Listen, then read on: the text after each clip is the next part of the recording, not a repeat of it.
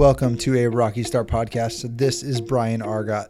On a Rocky Start podcast, I bring guests on from all around sports to talk about their story and what got them started in sports. Today I'm talking with Chris Kwiecinski. He was actually referred to me by one of my past guests, Darren Zaslow. And what's awesome about Chris is he's one of the most easygoing guys that I've met. And being in sports for such a little time, he knows a lot about sports media. He currently is the reporter over at the Spectrum newspaper in St. George, Utah. He also went to Northwestern. There's a lot of action-packed advice in here. Whether if you're looking to get into college sports or break into the sports industry, Chris has a lot of great stories, and I'm excited to bring you this episode. And don't forget to share the podcast with your fellow sports fans out there, whether if they're looking to break into media or not. I'm always talking sports with a lot of different people in a lot of different categories. And, the more you share the show, the more it grows. And thank you guys for listening. Here's your episode with Chris. Are you currently in the office right now? I am, yeah, actually. I'm technically not supposed to be in here, but this is where I get the best internet. And plus, I have access to all the archives and stuff. If I need to hop in here and just grab something, I can just come in here and get it. I promise not to tell your boss that you're there, man. Thank you. I really appreciate that. So what is it like for you guys in Utah as it comes to Thanksgiving? How's the sports scene there? See, it's really interesting because yesterday the Utah High School Activities Association, the UHSAA, just released a statement saying, hey, we're going to start winter sports, because originally 2 weeks ago, the governor put out this executive order, which just paused everything, paused all like extracurricular activities, all this kind of stuff. And yesterday they came back and they said, yeah, we're playing winter sports. And it was weird because we were originally supposed to have games this week. There's supposed to be games tonight, 3 games locally tonight. But the new order was like, well, we're starting on December 3rd. So everything up until December 3rd has been canceled. So we're starting stuff again, but we're still playing that dance of like, well, we have to try out, we have to get kids acclimated. We have to, do conditioning and stuff. And so it's just another part of this very crazy year, if you want to put it that way.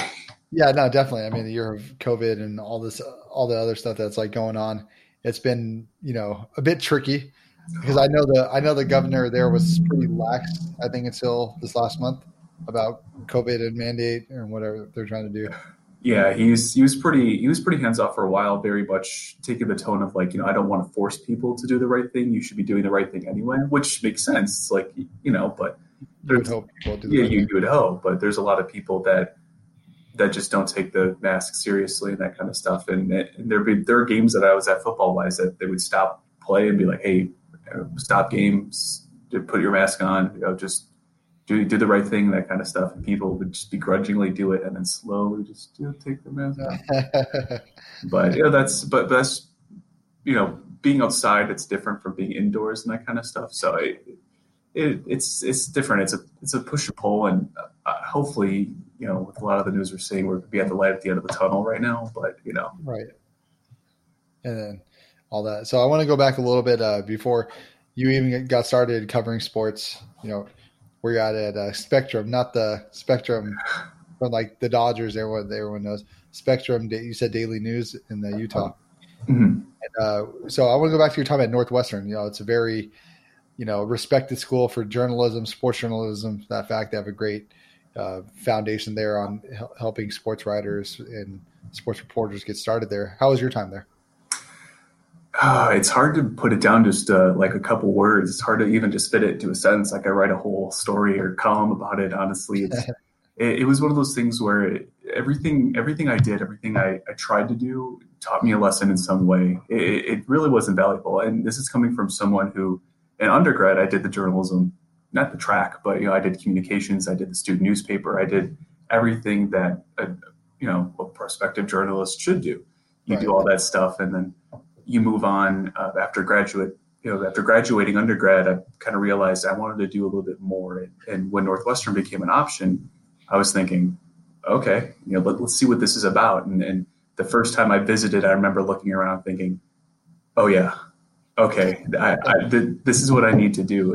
And I knew it was going to be tough. I knew it was going to be difficult, especially, having student loans, going to grad school at a very, very difficult university education wise. But, it was one of those things where everything I did was a lesson. And I'm so glad I did it. Every kind of day goes by where I look back and go, man, I really wish I didn't do that. It's like, no.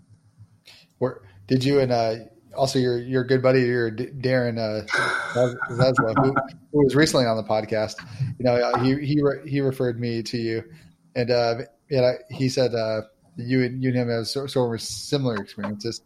Or did you guys did your paths cross a lot at Northwestern? Oh yeah, I saw Darren nearly every single day. That guy, it was a ball of energy, but he was the right ball of energy. He was that guy that I needed to bounce ideas off, because we all wanted to do the same thing. We all wanted to get jobs, and at the end of the day, we figured that out pretty quick. Like, hey, like, it doesn't matter what you do here. Everything you do is going to lead you to getting into the career that you want to get into. And one of the things that Darren did was start this. I don't know if he talked to you about this, but he started the student-run talk show or sports talk show called Medill Sports Talk, and he just got it off the ground as a way to get on camera, just to get experience behind the chair and in different parts of the production scene and that kind of stuff. And he wanted to know more about it, and they were like, the Northwestern admins were like, yeah, sure, it's open at these times. Can you make it work? And Darren said, we will absolutely make it work. So awesome. He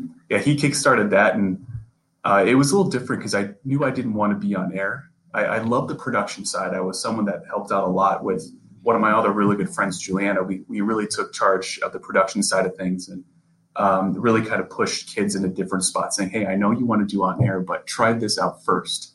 And it was one of those interesting learning experiences for me as someone who's done broadcast, but never to that extent, never as someone who people are looking to me saying, hey, what do I do? And I'm like, at first you're like, something, I think.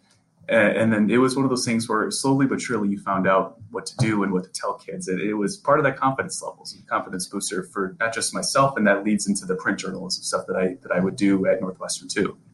Yeah, and that's a great point that you bring up. Because some people might think, being on camera is for me. I want to be that person on SportsCenter. But you're someone who you're like, no, that's not me. How were you able to differentiate yourself from doing that? Yeah, it was one of those things where I feel like as a print journalist, I'm not on camera all the time. I'm rarely on camera as it is, but at the end of the day, I needed that experience. I needed that experience to be on air, to hear my voice and say, okay, here's what I sound like, and here's what I can do to get better. Here's what I can do to myself to make my voice sound more confident, to make myself, I don't want to say sound more trustworthy, but there's a difference if you get on the air for the first time and you hear yourself and you go, is that really what I sound like? Is that really what I sound like? And there's a lot of kids that I saw in that same vein, kind of print writers that heard themselves thinking, okay, but how do I change that? And it was one of those, for me at least, it was another thing where I was terrified of being on camera and terrified of doing all that. But as I did it a couple times and got that under my belt, and I realized, okay, this isn't so bad. And as I got over that fear, it helped me get over a lot of other anxieties that I had about the journalism industry, especially the sports journalism industry, like right. Even just calling people for an interview or something like that. It was one of those things where it all fed into each other. Yeah, no, there's definitely a certain anxiety about it. Whether, even we're doing a podcast, virtually, we see each other, but it's only recording the audio. Sometimes I've even had people tell me it's, oh, you get caught in your head, even on the face-to-face kind of doing that. Or I can only imagine what it's like during the live broadcast. It's hard to record yourself on camera, at least for myself anyways. Yeah. I get really nervous. I have to do about 1,000 takes. Just at the end of the day, it's just like, you know what, just like you put the anxiety to the side after you gain the experience. Once you have that experience under your belt, it becomes a lot easier and you just kind of think less about it. Oh yeah. It's one of those, one of my dad used to say all the time as a kid when I was studying for tests, like spelling tests, history tests, he would always say repetition, repetition, repetition. And that's a lesson that I realize now. It's like, okay, the more you do something, and not just memorizing stuff, but the more you do something, the more comfortable you get with it. And Right. And I didn't realize that I really needed that, because I did some stuff on air before in undergrad, and I was on broadcasts and that kind of stuff, but only like a handful of broadcasts. I never was consistently doing something. And the more I did it at grad school, I was like, okay, now I've got the handle on this. And there's a couple of times I've called it to radio shows here at the Spectrum too. And then I realized when I call in, I was like, okay, I don't have that same, that same gut feeling of like, oh my God, don't mess up. Don't you dare mess up because you're live. I didn't have that anymore. And that to me was a sign. I was like, okay, I'm really glad I did that then. And it's a great feeling, once you are able to get past that, it's awesome because you're like, okay, what's next for me? What next is going to give me that gut feeling? Yeah. And that was part of actually Northwestern in a nutshell, really, is just that getting rid of all that gut feeling. Cause there's a lot of confidence issues I had as a kid, not as a kid, but just like as a younger journalist trying to find my way. Even when I did freelance work right out of undergrad, there would be times where I would go up to a coach and be like, okay, do I want to talk to him now? Like, is he going to be mad if I talk to him now? Like, how do I go about this? And I realize now, so the other week I was covering Utah's high school state championships for football, and they were down here in St. George because they were moving around. They're usually up north, but down here for COVID reasons and that kind of stuff. But I was helping on a paper up north, and there's this coach that I needed to talk to for the story, and he just lost the state championship. So as you can imagine, and not only did they lose, but they didn't even get a last shot to try and win the game because their defense made a stop on third down, but had a penalty which gave the team a first down, and they were just ran out the clock. So he clearly was not in a talkative mood, but I needed to talk to him anyway. So I walk up to him and I'm like, hey, I'm helping out the standard examiner. Can I just ask you a couple questions? And he goes in on me. He's like, you guys haven't covered us all year. All of a sudden you're covering us now. Like, you guys don't show us the respect we deserve. And it was one of those things as a kid, I would have been like, okay, sorry. But like at this point, I literally looked at him and I was like, I just need to ask you a question. Like, just answer my question, then I'll be out of your hair. Don't worry about it. Yeah. So I was able just to put my foot down and say, like, I get you're mad, but like, I'm here right now. So if you. Yeah, no, exactly. It's like, you could actually help out your team, yourself. And if you just answer these few questions, and this will possibly give you that limelight you're talking about. Maybe next year you have a little bit more coverage. You look at the bigger picture of things. Yeah, they were the state champions the year before, and it was. So it was one of those things where it was hard to explain too, because I was like, well, I mean, I don't work for this paper. I'm just helping out a colleague of mine, and he was like, oh, and I was like, yeah, answer my questions. You're like, let's get into it, please. So I want to go back a little bit more. How did you become a sports fan anyway, growing up? Oh man. Is that something your dad was always into, or you just you're watching? It was actually funny. I think about it all the time because my dad, being huge Bears fans, on Sundays in the fall, I remember my dad would always sit on the couch, and this is when like early 2000s when the Bears were just garbage, even more so than now. Like they were just helpless and lifeless in every single way possible. And I remember like. We would wake up on Sundays, and as kids, we'd go to church, go to Catholic church, and then come back. And then my dad would just sit down on the couch and just yell the TV for like 3 straight hours. And I'd be like, Mom, like, why is Dad so mad? Like, what's making him so mad? And my mom's like, just don't worry about it. Just don't worry about it. It's just the Bears. He'll be fine. Just give him a minute. And I remember there was the first game I remember watching with him was I think it was the Bears and Chiefs in 2003. The Bears just came off a big win, I think against the Vikings. But that next week, I was like, okay, like I'm going to see what this is about. I'm going to see what really pisses off my dad during every Sunday afternoon. The Bears just got demolished. Like this is like the Trent Green. Yeah, Trent Green. Chiefs. Yeah. Forgot the running back. Priest Holmes. Yep. Priest Holmes. Yeah. I can't remember. Years. Yeah, like Dante Hall Chiefs, and like they were just good and not great, but like a good team, and they just massacred the Bears. It was like 31-3, and the whole time I'm sitting here and I was watching my dad, like, "What are you doing?" And he's like, throwing his hands in the air, like throwing the paper, and he was a Jets fan, like with the Jets fans for like every year. I was gonna say, like, yeah, he was basically a Jets fan, but Chicago, like, you get the Chicago accent. You're like, I could throw this bag at the window and all that stuff. And I remember watching the game, and I was like, this is so intricate. This is so cool.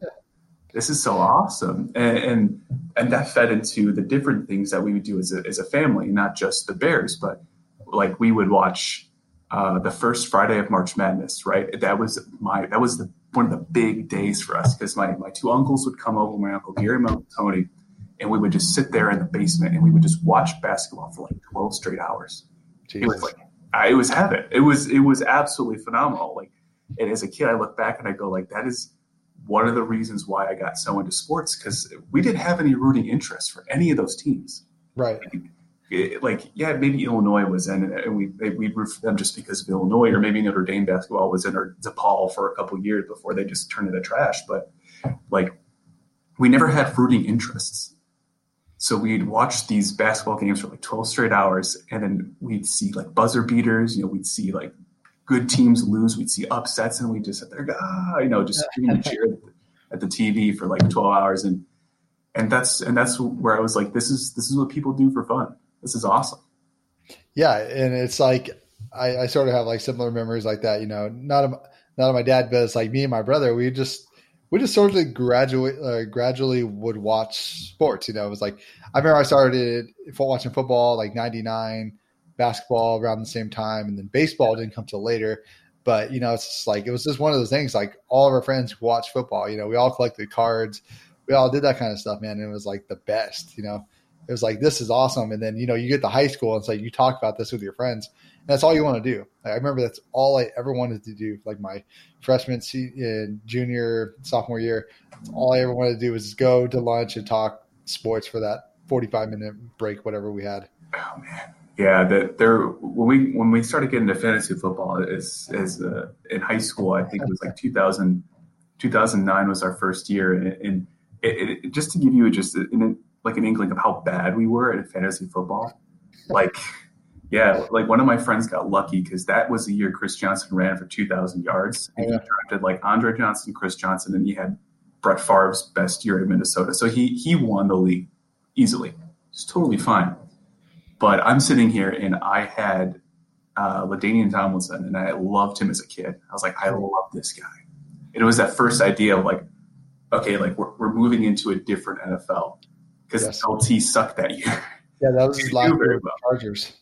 Yeah, and one of my friend's cousins tried to trade me Peyton Manning for LT, and I should have taken the trade, but I was bad. But I was real bad. So I was like, no. I love LT, but even now, like, there are times where I'm playing and I'm like, oh, but I really love this player. But I realized, like, okay, but is he good?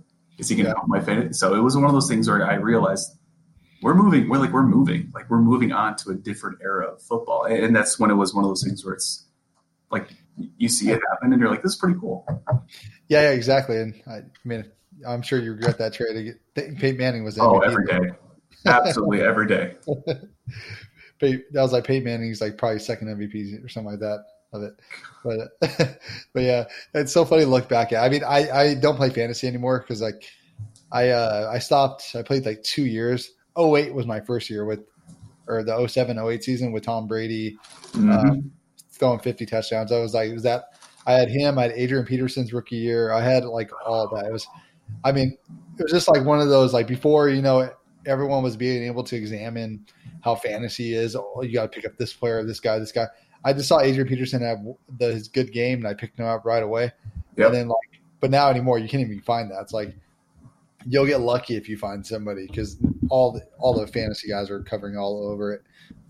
Every week, yeah, it's like instant, and that's a big part of sports media now. And I love that people can find their niche doing that.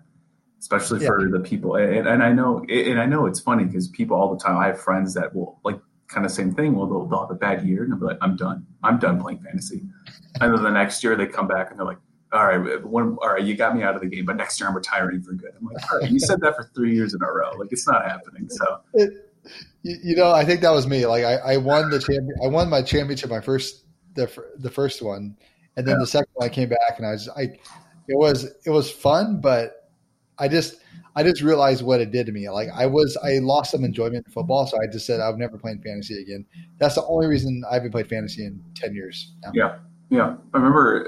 I always remember the best years that I've had, where the years were, or the best football years for me really were like 2018, 2010, when the Bears would go to the playoffs.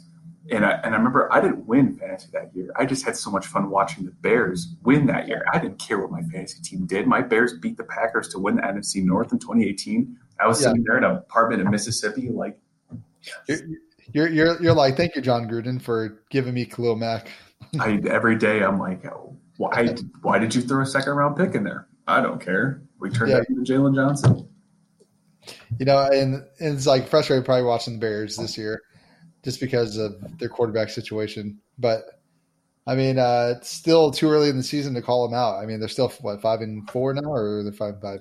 They're 5-5, and I guarantee you this: if the Bears sign Colin Kaepernick tomorrow, they'd win like at least 4 of the last 6 games, and they'd make the playoffs just at 9-7. I could see it happening. They've been in every game of their losses, besides I think the one against was it Green Bay annihilated them, or I forgot who annihilated them.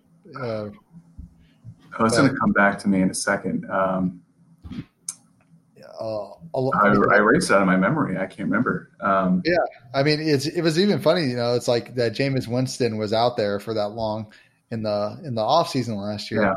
Yeah, I couldn't. It's like the Saints. Scoop them up. Who the Saints already had 2 good quarterbacks. One, Drew Brees and Taysom Hill, and you see Taysom Hill come in. It's like, this guy is good. And it's like, Jameis Winston, who threw for like 5,300 yards. Like, this guy doesn't have a starting job. Are you kidding me? And it was just funny to watch him kind of slip through people's arms. Yeah, it's one of those things where I don't think in my lifetime, I'm ever going to see the Bears have a good quarterback. I think it's just against the bylaws of the NFL for the Bears to have a quarterback that's good for more than a year. But that's okay.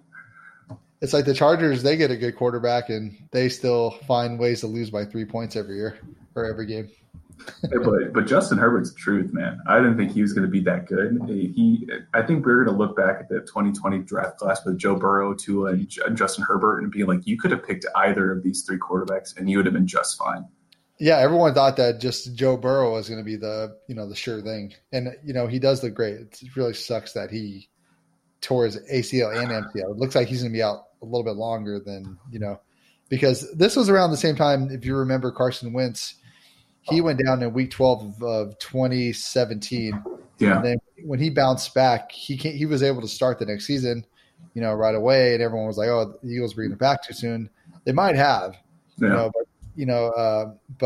Burrows looked like he might miss, a lot of time, even parts of next season too. Yeah. I don't see why they would rush him back anyway. I mean, yeah, not like the Bengals are going to make the playoffs this year or the year after that, but no, that's also part of that draft process is also something that I love to do.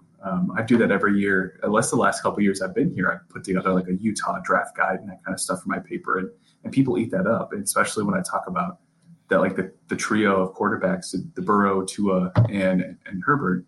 I mean, I think the Bengals took the wrong quarterback. I think Tua should have been number 1 overall, but that's just my take on it. But at the end of the day, like it was one of those things where I got to write about it really quick and just kind of slightly put it in there and see if people would read about it, and they do, because people love the draft, especially down here for some reason. But yeah, once you can flip some Utah names in there and say like, hey, like here's a local player, hey, here's a guy from this college that's going to do stuff.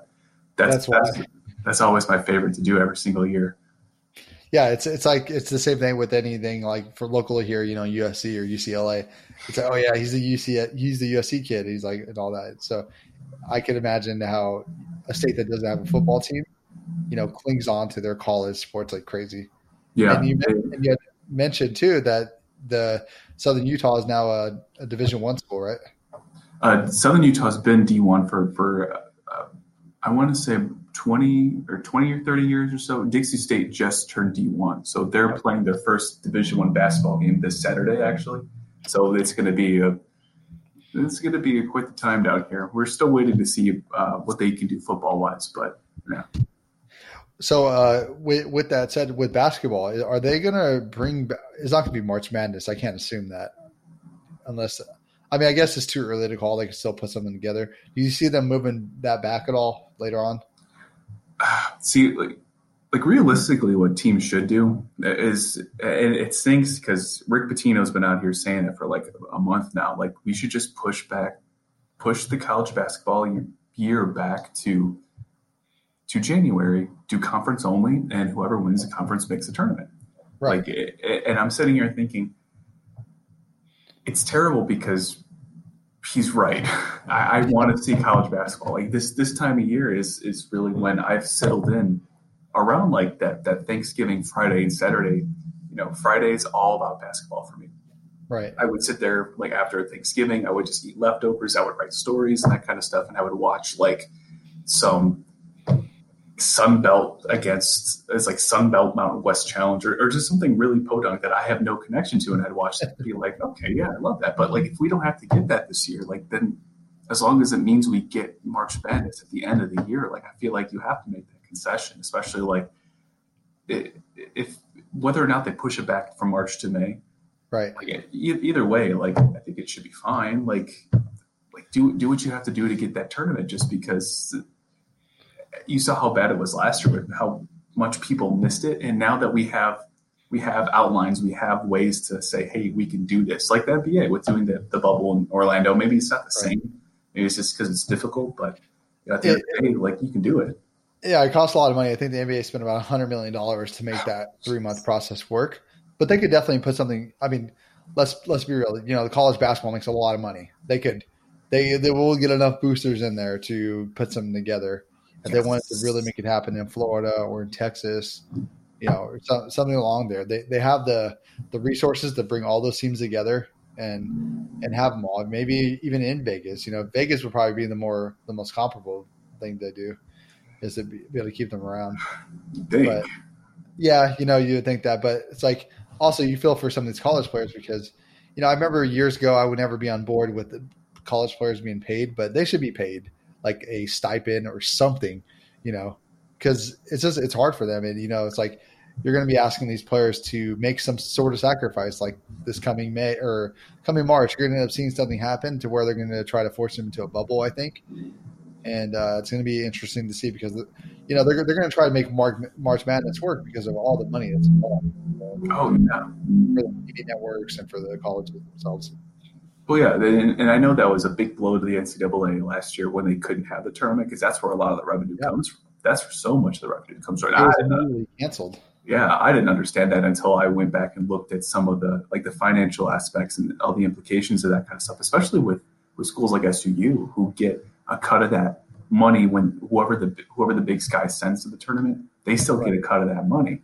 So I was thinking, so what happens now? And SUU's been like, we've been pinching because we've really been pinching because of it.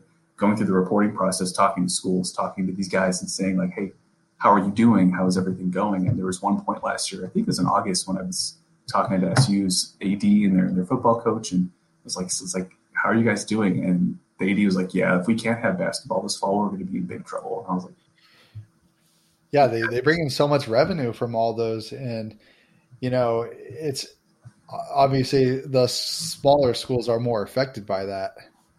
Yeah. Oh yeah, and that's what makes telling these stories kind of, I don't want to say more interesting, but like there's an added factor of like, okay, if this doesn't happen, we're facing like people getting laid off, we're facing lives getting displaced, as opposed to like, you look at like in Alabama or Clemson, like they can just get Dabo Swinney to take a pay cut and be like, okay, then all these guys are fine because we can take part of Dabo's thousands of millions of dollars and give it to someone on that. He's not getting paid that much, but like, you know what I'm saying? But, right. Yeah. No, I'm just like, but even Nick Saban, who's making like $15 million a year. Yeah.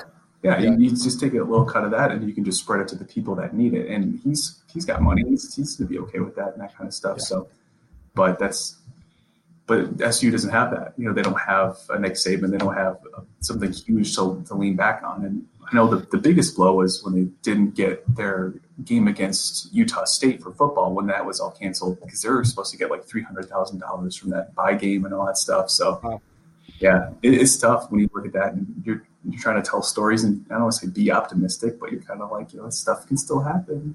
But at the end of the day, if it doesn't happen, you're going to lose your job. So. Right. Yeah. It's like you're counting on, these teams to play, and it's like there's a lot more on the line than you actually think, just enjoying a game. Yeah, and that's why I'm grateful. I got a lot of that perspective from telling different stories through different levels of athletics, not just high school, but like going up the ladder to pro, college, you name it, and that kind of stuff. It really helps put it in perspective, and I Right. can take a seat back and say, okay, like, is this really the most important factor from this thing? Yeah, no, exactly. And you've written some other pieces for other networks, most notably The Athletic. How was it writing a piece for The Athletic? What kind of feeling was That that? was that was extremely interesting because I've freelanced for a lot of places before. I've freelanced for ESPN, W, and that kind of stuff, writing stories for them. Who else? Just other newspapers and that kind of stuff. And all of them are very much like, we want this by this time, by this date, period. Like, they have very strict guidelines and stuff, which is fair. That's usually what to expect when you're freelancing for print outlets and that kind of stuff. But the Athletic was very much like, yeah, this is cool. Can you write a little bit more? I'm like, okay, like, do you have a word count I can reach? And they're like, yeah, 1,000. See if you can get past that. I said, oh, I can do that. Oh, yeah. Like, I'm like rubbing my hands together. Like, I'm really good at that. I can write 1,000 words, no problem. And it was a really interesting story about two bobsledders from the Chicago area who competed against each other in track in high school, who eventually found their way to competing against each other at the Olympics. And I remember talking to them, and they said some really cool stuff. And I realized, okay, like, to flesh the story out, I need like another voice. So to get it to that 1,000 word mark. And so I called the coach, like one of their high school coaches, like, do you remember these two athletes? And he was like, oh yeah. He just gushed about them and talked about them for the longest time. And it was really cool. And I finally put the story together. I sent it off to the editor at Chicago Athletic, and was like, hey, it's all ready for you. Here's when they're competing next. It's like the last one. Like, let me know when it goes up. I'm really excited. And he was like, thanks. And radio silence. But then I remember like talking to him, and he finally put it up. And it was one of those things where I went back, and you can tell, like, they did edits and that kind of stuff, but they edited it very well. And I remember looking back thinking, okay, this is definitely worth the wait. And it was definitely worth all the work that I put into it, just because it was so cool. And Right. and not just that, but like, and you can see how much it meant to the athletes that I talked to too, because they, on their personal Twitter accounts, they shared the story. They said, I'm so grateful to be here. I'm so grateful to have done this. And I'm so grateful to have this stage at the Olympics to talk to, and to have someone to talk to about this, because everybody was looking at because one of the athletes was she's competing for Nigeria. Her name was Sheyu Ediyan, and she was competing for Nigeria in bobsled. And it's like, people took the story angle, like, oh, it's cool runnings in 2018.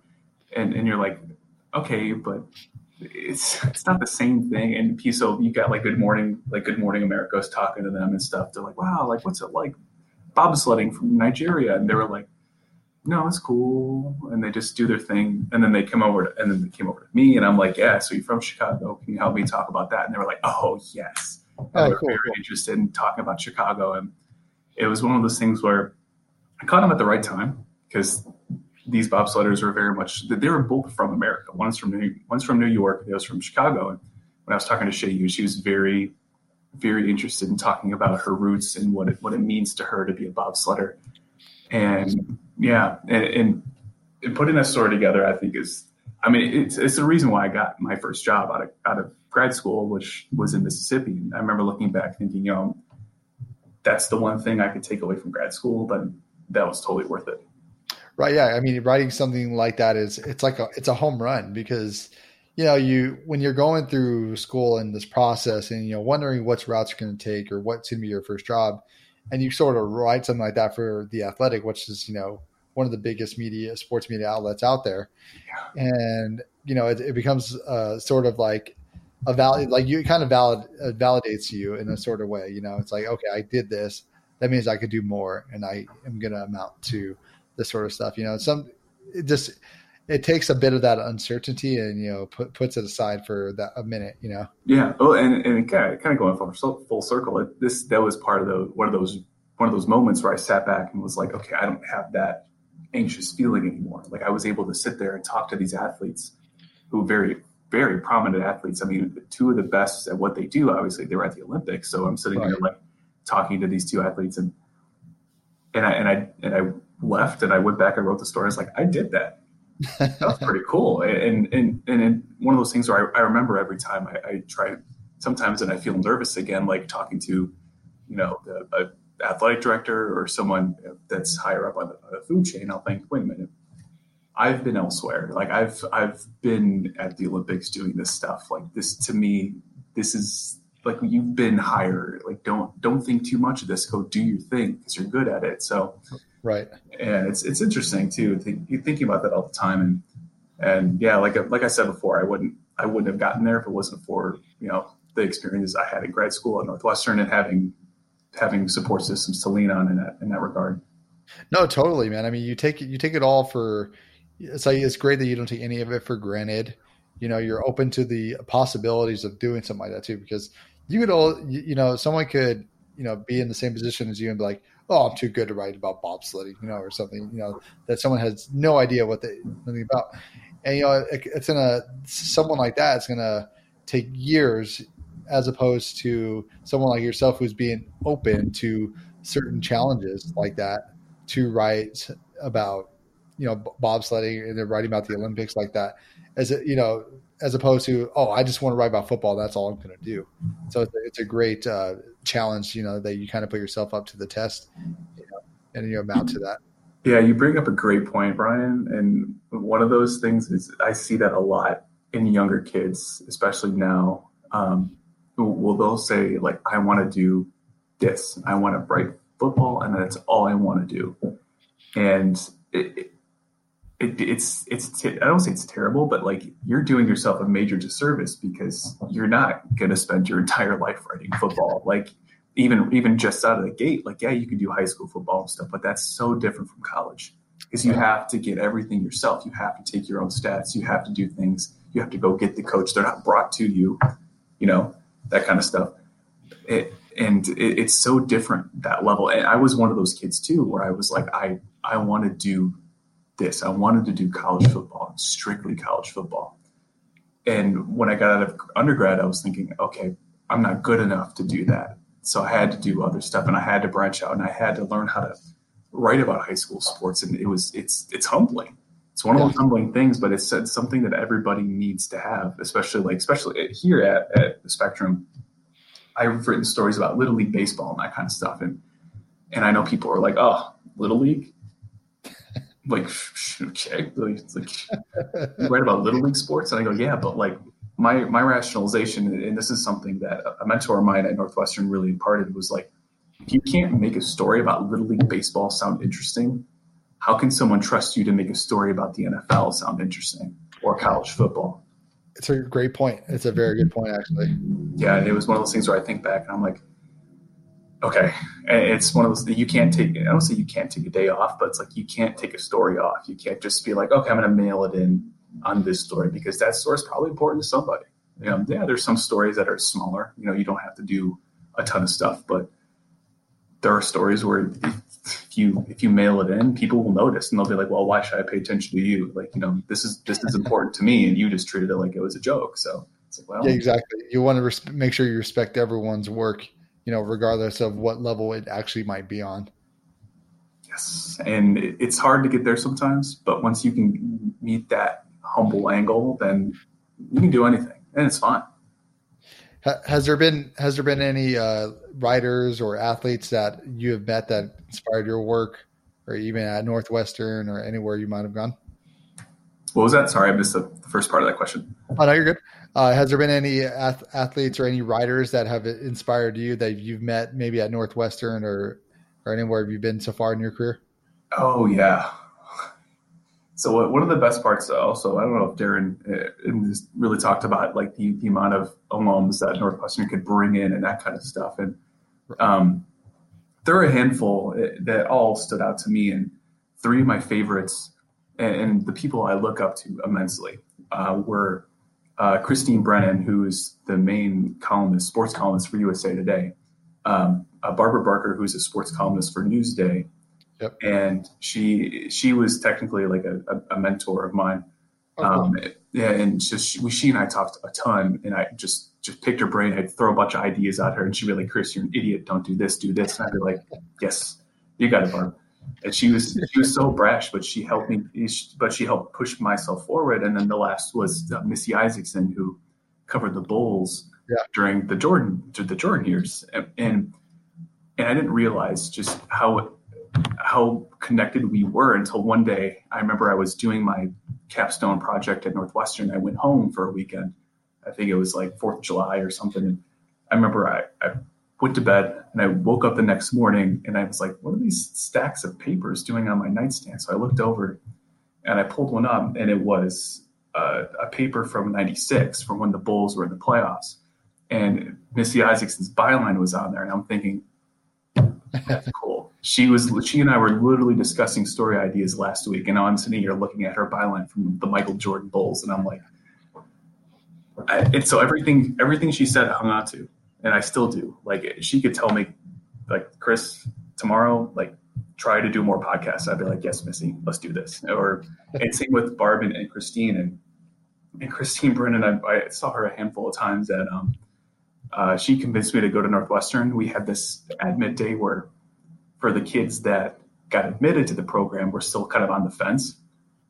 We went downtown and we went to their office space and stuff. We saw everything. We're just walking around, and she was there. And I remember thinking, oh my God, like, this is just the coolest. And afterwards, she sat down in the back corner and she started talking to a bunch of us. And I sat there and she was talking about some of the hardest lessons that she's learned. And she was like, sometimes you can't go to your friend's wedding, or sometimes you can't go do something you want to do because your career means more. It's just up to you how much your career means to you. And I was thinking, and at that point, like, I was just like, oh my God, this is this. and just hearing that, even just one piece of advice from her then, like, still reverberates for me now. I had to miss friends' weddings and it sucks, but that's just how it goes sometimes. And I remember afterwards we got up and we were starting to walk towards the main hall for this one major thing she was going to do. And she turns to me and says, so Chris, and I'm like, oh, she knows my name. We're off to a good start. And she said, Chris, where else are you going to apply to grad school? And I was like, well, I was thinking about like DePaul, maybe, Texas or something like that, if they got a good program. And she's like, but you've already gotten into Northwestern. Just come here. And I was like, yes, ma'am. Yes, ma'am. So it was one of those things where I was like, Christine Brennan told me to do it, so I did it. And so from there, and when I was at the Olympics, she recognized me too. She's one of the people that shows you how to be just a pro, like, okay, don't forget the small kids, say, hey, like, I remember that kid. I talked to him at this graduate thing. Say hi to him, see how he's doing, that kind of stuff. Yeah, and it's something when you're recognized for it. It's like, oh wow, this lady remembers me. She's been doing this for such a long time, and she's able to remember your name. It's like oh wow, you're kind of starstruck in a moment. Oh my God, that's starstruck isn't even the way to put it. Like, I remember, like, I sat back and I was sitting there in one of these work areas writing a story about like speed skaters or something, and she walks in and she goes, "Oh, Chris, how are you?" And I was like. You're like, I'm good, ma'am. How are you? Oh, yeah. It was I don't want to say like I tried to act more tough than I was just like, oh, Christine, how are you? Oh, I'm good. But it was like, but in my brain, I'm like, oh my God, like, she knows who I am. Like, that to me is like, it's like your favorite baseball player comes up and it's like, hey, how's it going? That kind of stuff. So it is one of those starstruck moments. Yeah, definitely. No, yeah, man, that's an amazing feeling. And when I had, this podcast is, relatively young. It started in June, and I had one of my favorite baseball writers on from USA Today, Bob Nightingale.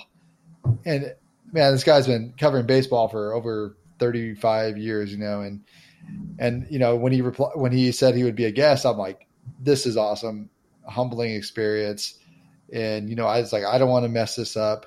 I just want to do all this right, and having him on and just hearing him, and it's like when you talk to him, it's like you're totally talking to him with respect and all that, and it's like he's just having a genuine conversation, and it's like when that's another moment of validation, and like you're kind of starstruck. Like when I'm doing this whole thing, I'm just like, this is Bob Nightingale.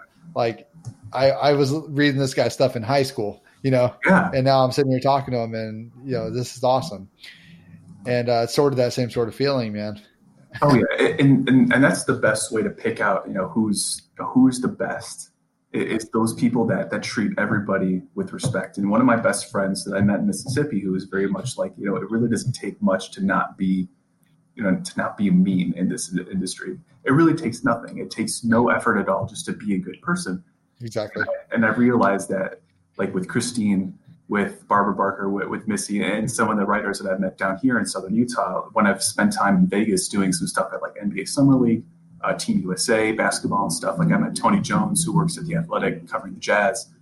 I was in the same room as Woj, watching him write. I watched him tweet a Woj bomb, and I'm sitting here like, and I think I walked around and was like, "Oh, excuse me." He goes, "Oh, pardon me." And it was one of those things. He could have been like, get away from me, scrub. Like, look at you working for a small newspaper. Like, I'm Woj. Like, people have tweet notifications on for me, and the only person that has your tweet notifications is your mom. So I'm like, yeah, you're right, but like he could have done that, but he didn't. And he was just a very, very cool guy, and he just walked around and he was in his element. He was talking to other NBA writers, and he was just shooting the breeze with them. And when little guys like me were around, he was just like, "Hey, how's it going?" That kind of thing. Which is great. Yeah, you didn't have to do that, but it was great. It was nice. It makes you feel like you're a peer. It makes you feel like you belong, and those are the best people. Exactly. No, and those are the best feelings about the whole career. When you're able to be around all them and they treat you with that respect, because that's what you're there to do too. Yeah, we all have our different beginnings too. Like we all start somewhere, and it's nice when you see people recognize that. People are like, "Oh, like you're doing your thing. You're paying your sports dues." And when they say like, I started like one of my favorites really is Michael Smith, who used to be at ESPN, used to be at the Boston Globe as an NFL writer and stuff, and he hosted Sports Center 6 with Jamel Hill and all that. Yeah, and a guy that he knows what he's about, and he knows the same thing. He came and talked to one of our grad school classes, and I remember emailing him afterwards. I was like, "Hey, like I'm just kind of struggling here. I don't know what to do job wise. Is there any advice you can give to someone who's just looking to get in the industry?" He was like, "Yeah, man, get in any way you can. If you have to do news, do news. You still got time. You don't have to rush to it. Everybody works at their own pace." And it's a great point. Yeah, he signed his email, "Peace, Michael," and I was like, okay, that's one of the coolest dudes I've ever interacted with in my life. And that's why, like, when I got offered my first job covering news in Mississippi, I was like, okay, let's get started. Let's just get this on the road and let's just get it going.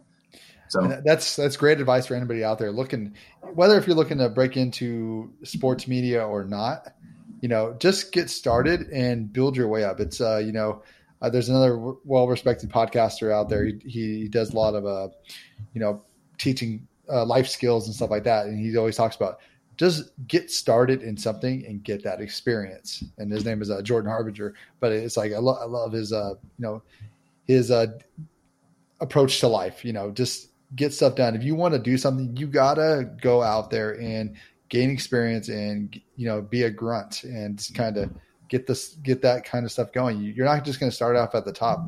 I think a lot of people are, misinterpret that where we're going to start is the top and you don't have to do the other work. It's like, it's not that way. No, and you can't be, I mean, I know everybody wants to be like the Shams or the Wojs of the world where, you tweet something and then immediately you have 100,000 people retweet your news and that kind of stuff. You want to be that guy, sources say. And I see that a lot of times with journalists too nowadays, especially younger kids kind of my age, they'll break a piece of news and they'll say, well, sources tell me. And I'm like, you don't have to. It's like, you're not like, I don't say you're not that cool, but it's like, tone it down.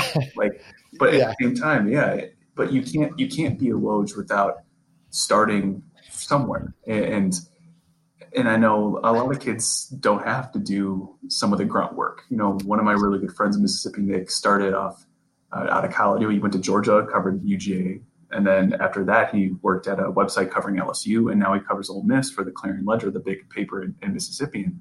And he's one of those guys where I look at and be like, oh, man, he's just so good at what he does. But other people just have different paths. I started covering news in Mississippi. And And that's how I met him. And he would ask me for stuff, be like, hey, like, what's going on over in the city right now? And I'll be like, oh, well, you know, there's just something going on. And he'd be like, oh, well, I wouldn't have known that because I don't cover the city. We don't have someone that covers, you're the only one that does that. So I'm like, well, what I do is important. And I can't overlook what I do just because I want to be something more, because I want to be better. And it's nice to have goals. Being goal oriented is a good way to get to where you want to be, but you have to take those steps one step at a time. You can't do a leap unless there's some kids that do that. You know, you can leap steps 4 and 5 to get to step 6, but that's rare. I mean, it's all exactly part of the process. I don't want to use that really cliche line that the Sixers use all the time, but trust the process. Like it's part of the thing. Yeah, exactly. Chris, dude, you've been so valuable today. I really appreciate your time. Is there anything else you'd like to say that you haven't already said? Honestly, if there's anyone out there that wants to get into sports writing, I mean, it's tough now, just considering the circumstances, considering the landscape, but you know, there always is a need to tell stories, whether that's at the high school level all the way to pro. So if you want to do it, you can do it. You know, just do your thing, trust the process, don't take steps for granted, and listen to Brian's podcast because it's really good. Chris, thanks so much for your time today, man. Thank you for having me.